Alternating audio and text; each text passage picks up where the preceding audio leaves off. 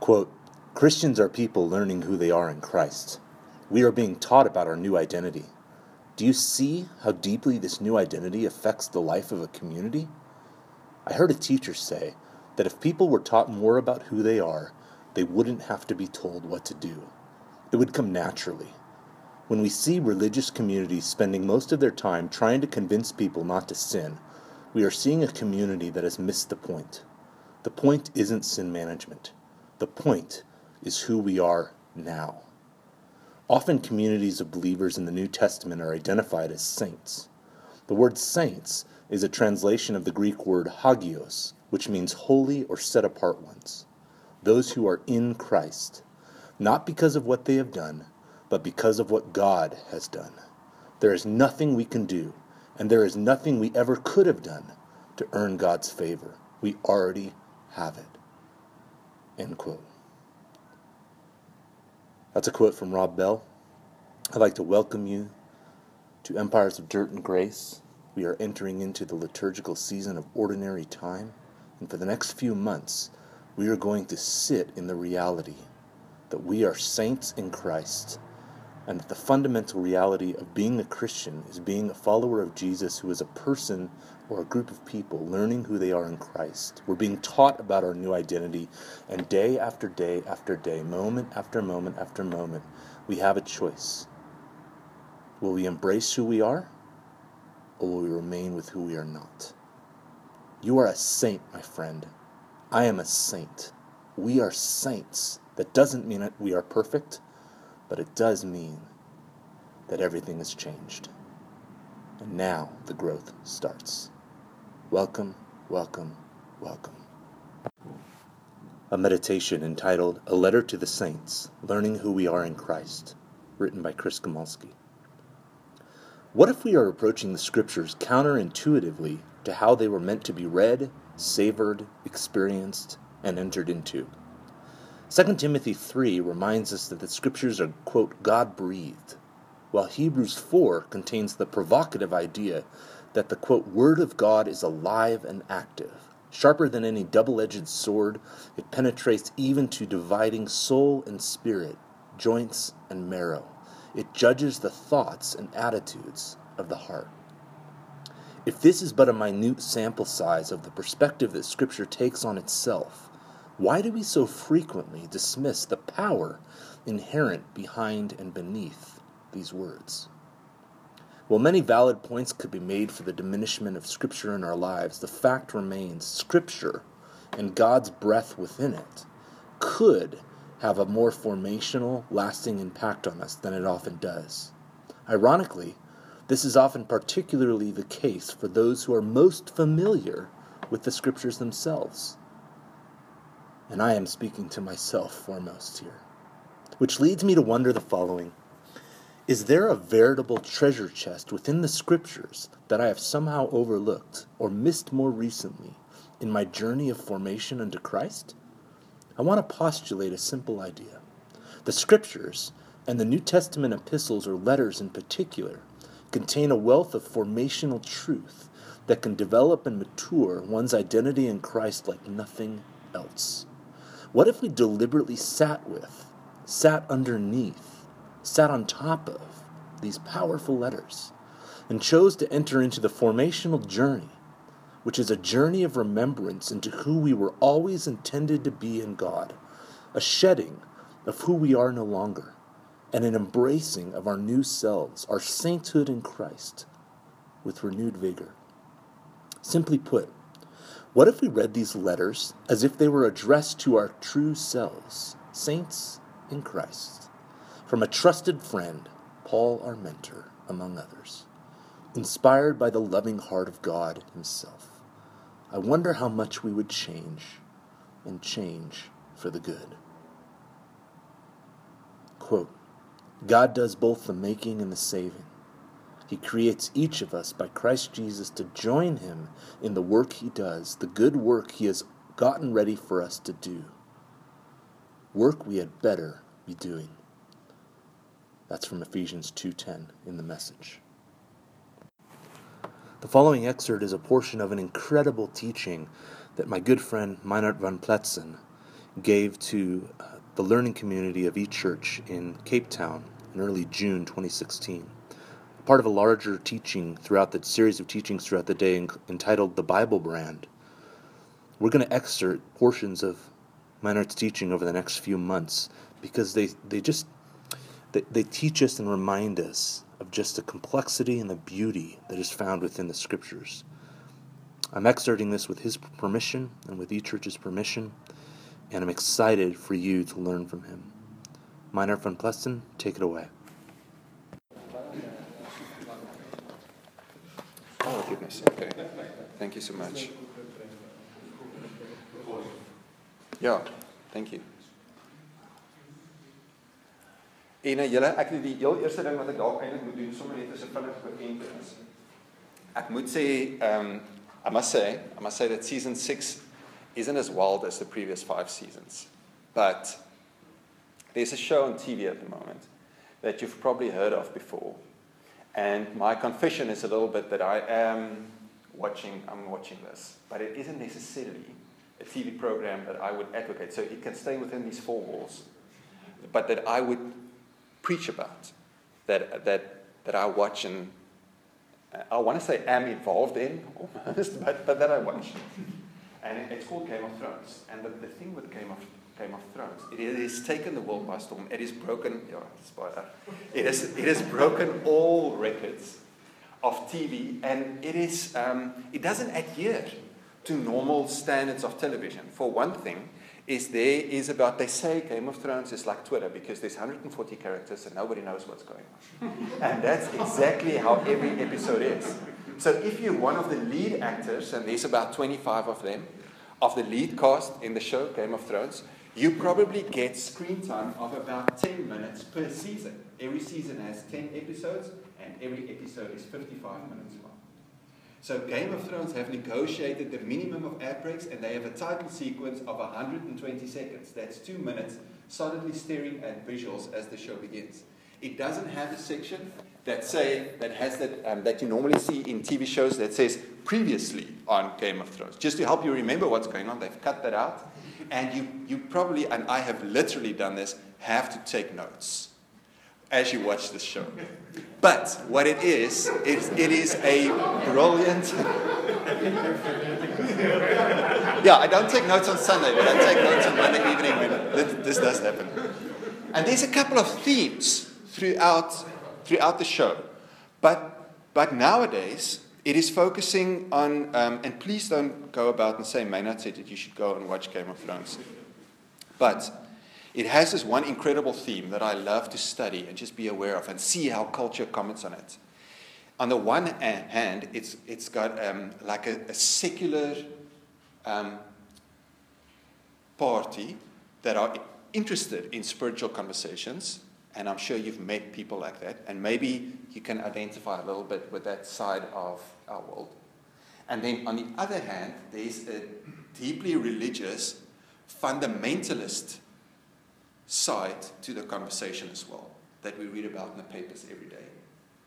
Whether it's part of what's happening politically in the United States at the moment, people waving Bibles around at political rallies, or whether it has to do with how people understand the identity and the purpose of God in places like Syria and the Middle East, or whether it has to do just with people in our local congregations having debates in coffee shops at churches about how they read the Bible and how they understand all the arguments that's in the papers nowadays about what the Bible teaches and does not teach. But there's always these two sides to it. And I want to show you a clip. But it's safe. It's not safe, but it's safe.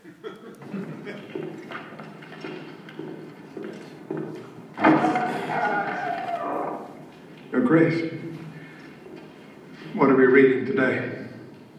The Book of the Mother, Your Holiness. Chapter 3, verse 12. As water rounds the stones, smoothing what was jagged, so does a woman's love calm a man's brute nature. A wife salves her husband's wounds. A mother sings her son to sleep. You learn quickly. There are some who know every verse of the sacred text, but don't have a drop of the mother's mercy in their blood, and savages who can't read at all, who understand the Father's wisdom. How brilliant is that? Did you get that, what he said? He said the following. He said, there are some people out there who know every verse of the sacred text, yet doesn't have a drop of the Mother's mercy running through their blood. And then there are savages, people who can't even read, that understand the Father's wisdom. En hierdie het maandag aand, this was, baie welkom, hè? This was part of the episode that aired on Monday evening, and I quickly found it on YouTube. How amazing is that? To show it to you today. And as I read, as I listened to that, as I watched the show, and this piece of dialogue jumped out at me, it immediately reminded me of this verse in Matthew 11, where Jesus said, I praise you, Father, Lord of heaven and earth, because you have hidden these things from the wise and learned, and revealed them to little children. Isn't that almost exactly the same as what the High Sparrow, that's part of the Faith Militant in Game of Thrones, tells Queen Marjorie? And it's so interesting for me how culture can sometimes reflect biblical truths. There's also this part of the conversation. So about a year ago in Newsweek, this article was a featured article, The Bible is So Misunderstood It's a Sin by Kurt Eichenwald. And this is one of the quotes that was on there. And I put little icons for you guys at the top so that you can see where it is somebody that just had a quote or somebody, or where it comes from the Bible so that we don't get confused. But it says, they are God's frauds. And he talks about us now at the moment, right? Christians. Cafeteria Christians who pick and choose which Bible verses they eat with less care than they exercise in selecting side orders for lunch. They are joined by religious rationalizers, fundamentalists who are unable to find scripture supporting their biases and beliefs, twist phrases and modify translations to prove they are honoring the Bible's words. And this is terrible critique on how we understand and embody the truths of Scripture and how we go about with the Bible. And I've often wondered why that is, because I can find myself on either side of this dichotomy. I can find myself as a curious secularist, but I can always identify so much with a militant, fundamentalist, religious person. And I'm not always sure which one I ought to be or which one is the most, and I have this tension inside of me. And especially when it comes to reading the Bible and understanding the truth of Scripture, and dare I say, the actual Word of God, where this becomes most prevalent, where this breaks through the surface in how I interact with people and how I engage with the world. And I think part of it has to do, there's many reasons that we can talk about what the reasons for this is, but for me, in my season of life, now I want to share with you something that I'm thinking about. And it has to do a little bit with how our minds work. And I've been reading some of the incredible stuff that Stefan has been sharing online, and you should do yourself a favor and expose yourself to some of that content. And I also had this conversation with my friend Dion a couple of weeks ago about this exact same thing, about what they call cognitive neuroscience. There's lots of various neurosciences out there, but cognitive neuroscience is the study of how your brain makes meaning through what you think you can see or know. And here's the problem with how our cognitive neuroscience works, is your brain is designed for basically two things. It's to keep you sane and to keep you safe. And the way your brain keeps you sane is to kind of remember what has happened in the past and use that to predict what will happen in the future, and take all your brain's processing power off of those impulses that come into and only allow about the 20% that your brain thinks is new information that you should know about. That's why you can drive an hour through the traffic to work and get out of the car and don't remember driving, because your brain was on autopilot for that whole time. Because it is based on information that you already know. You've driven through that traffic light 1,000 times before, and the way you've driven it before is probably the same way you'll be driving through it again, and your brain reserves its processing power, its RAM, to focus on things that it thinks you need to know is new information only. And that's how we stay sane. Because if we were attuned to every single sensory impulse coming to us, we would literally lose our minds. So what Elon Musk published about 2 weeks ago online about how we live in a simulation and how all of this is a game. Have you guys seen that? I can imagine that can be true, right? Because our brains kind of run the world for us, in a sense. And we need to trust that what we perceive through our minds is the right thing, which it isn't, and here might be the problem. It might not always be true. It also keeps us safe in the same way, through predictability, and to help us understand the world through past experiences and decode what comes to us as new information only in the light of, and here's some of the words that might help us understand this better, in the light of our biases and our prejudices and our preconceived ideas and what we already believe to be true about the world. And that's how we stay sane and safe in the world. But it's also what is keeping us from experiencing new things, from learning truths, new truths that are embedded within old truths, and to not only see things as they are, but to be able to look at things from a fresh and new perspective and see things as they are not. So Catherine Schultz did this brilliant TED Talk called How to Be Wrong. She also wrote a book about it. She calls herself a wrongologist. And it is people that, it is a study of studying of how people can be wrong and teaching people to be open to be wrong. And she says this about our mind. She says, the miracle of your mind isn't that you can see the world as it is. That is not the miracle. That's just the basic function of it. It's that you can see the world as it isn't. Because the assumption that she's making with wrongology, or studying the science of being wrong, is that you can circumvent that process of your mind at your choosing. But it takes practice. And it takes a deep emotional intelligence. In fact, it takes the willingness to be wrong sometimes. Stefan, verduidelik ek dit reg? Yeah. It takes the willingness to be wrong. Yeah. Which is... ja, ek weet nie, dit voel nie vir my nou so lekker nie. Ek weet nie, ek wil nie nou verkeerd sê, maar anyway.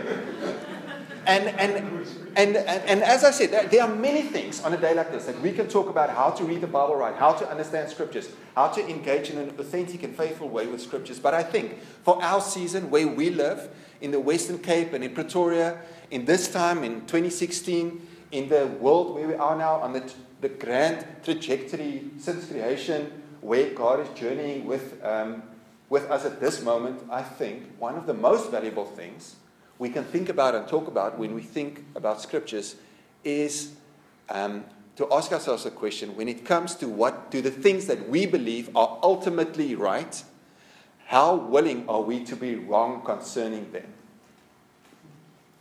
And that is a terrible question to be faced with.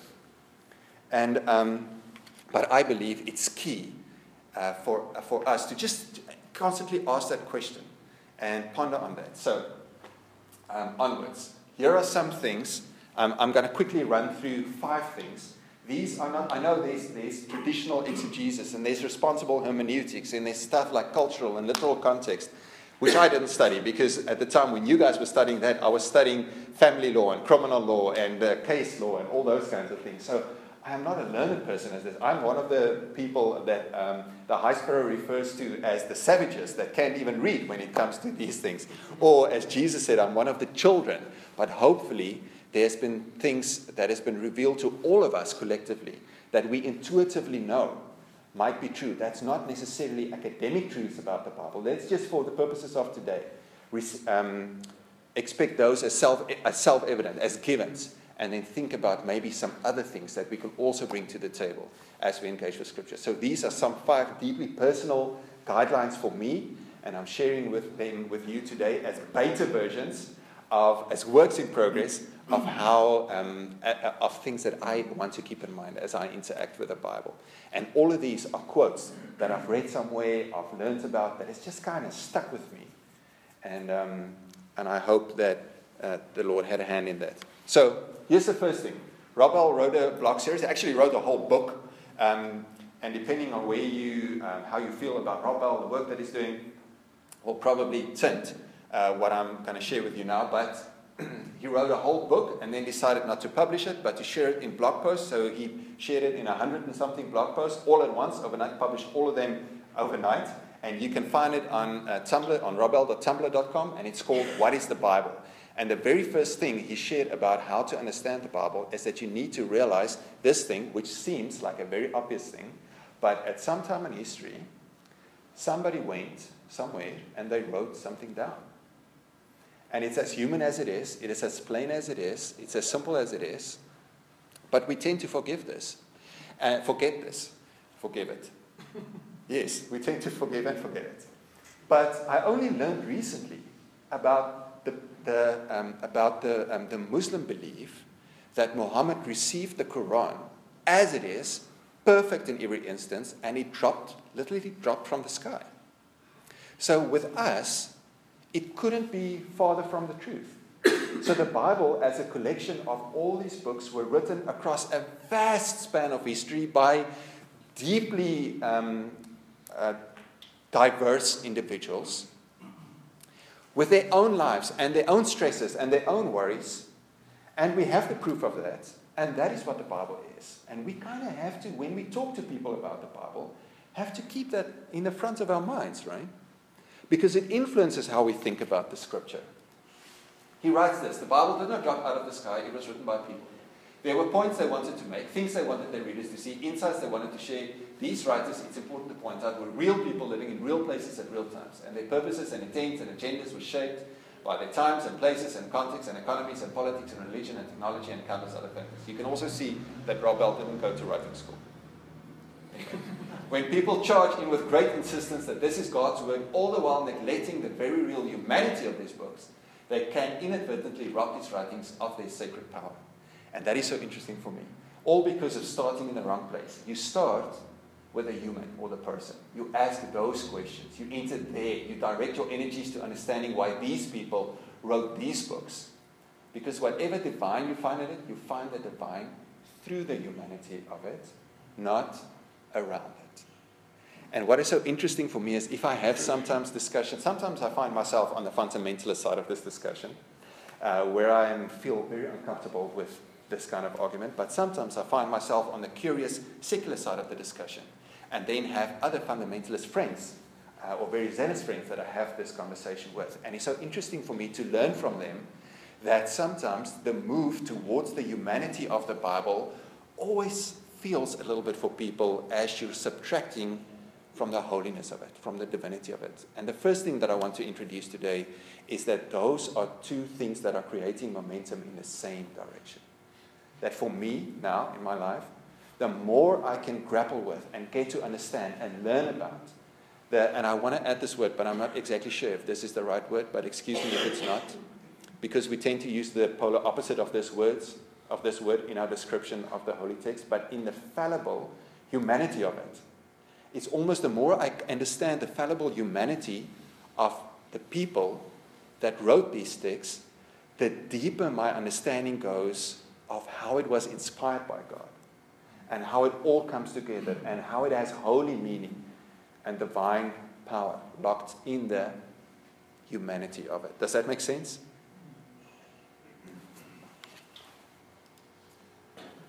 So, you guys have all seen this. But I'm not sure if we have all taught this, if we have all sat down with the people that have been entrusted to us, whether it's at home group or at Sunday morning or somewhere, and just tell people, did you know that all these books were written when people were under a foreign government that they didn't trust? Did you know that Esther and Daniel were written more or less at the same time? And give them some context about how they were actually leaders in a pagan government that were totally enemies of their deep personal faith, and give some context. Did you know that there were about 400 years here that happened that we don't know anything about, that nobody ever written about, that there's nothing in the Bible about? There's some stuff like this that I'm not sure that ordinary people like me actually know and have an appreciation of in the Bible. And once we can responsibly and authentically explain some of the humanity or the humanness that goes into these texts, I'm convinced that the people that we preach to and teach with are going to have a deeper understanding of how God, of seeing the evidence of God throughout this whole process. Formational rhythm, opening my heart to God.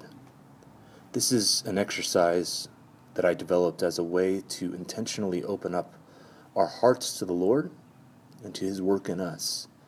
You could think of it as a devotional practice that you could put into your life in a regular way that has the possibility for the Spirit to intersect with you and really change you into who you really are.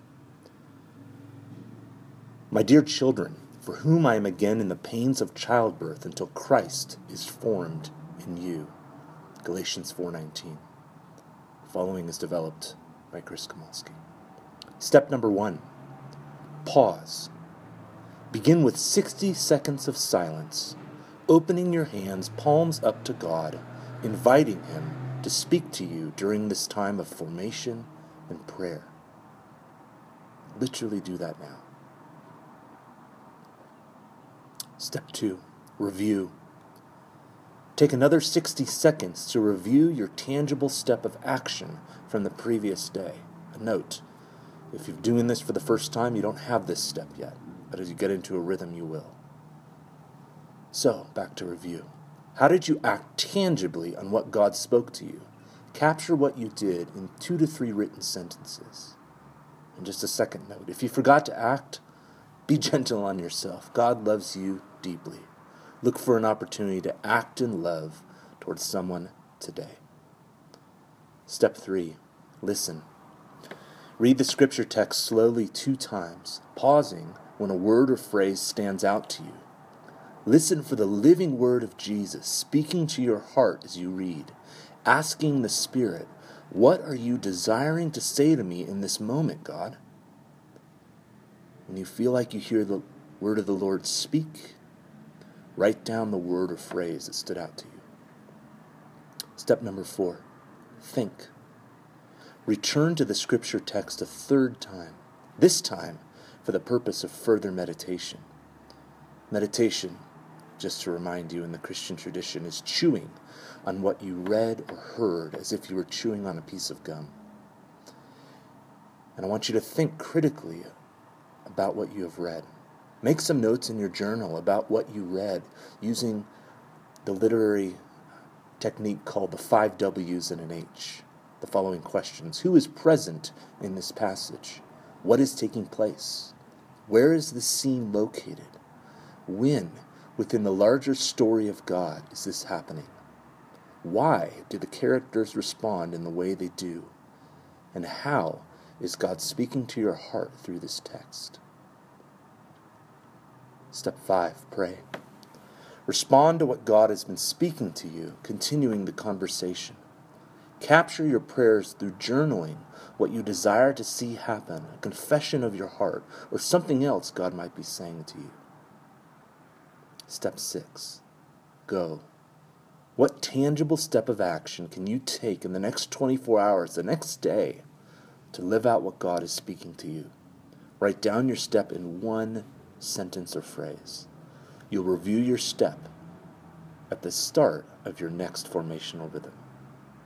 Again, this formational rhythm tool was originally developed by Chris Kowalski, but please feel free to use it as you would like.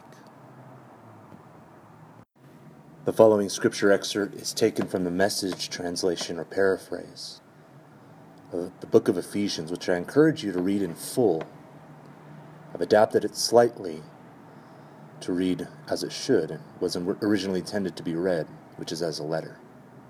I'm going to read an excerpt from Ephesians chapter 1 through chapter 2, roughly verse 10.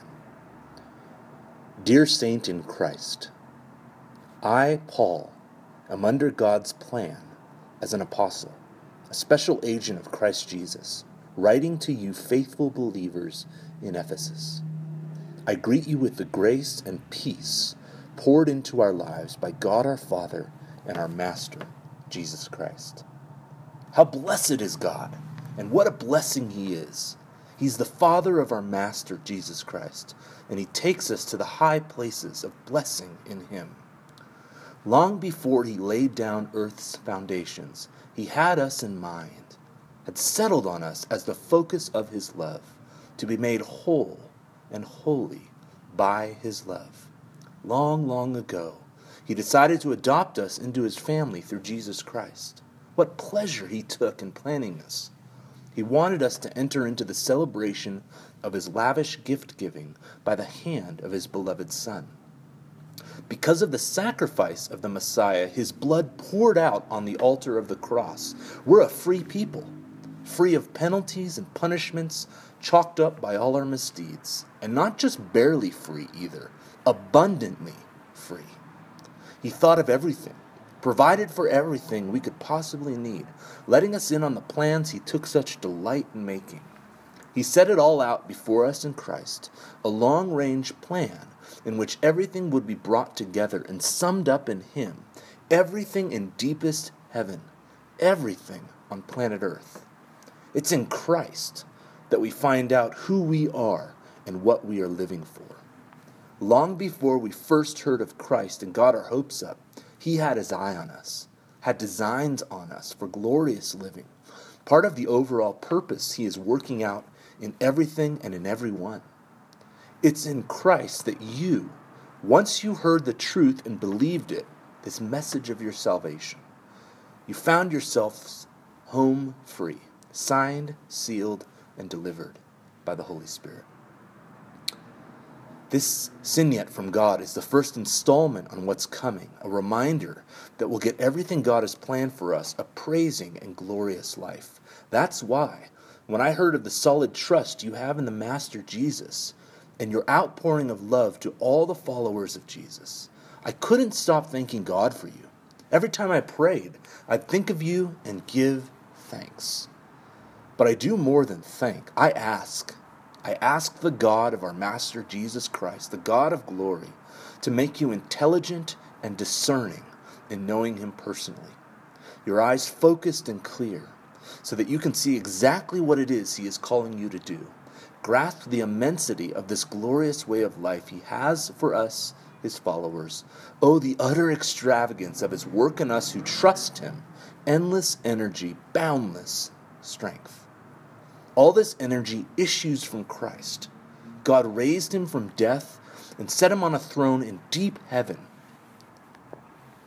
in charge of running the universe, everything from galaxies to governments, no name and no power exempt from his rule. And not just for the time being, but forever.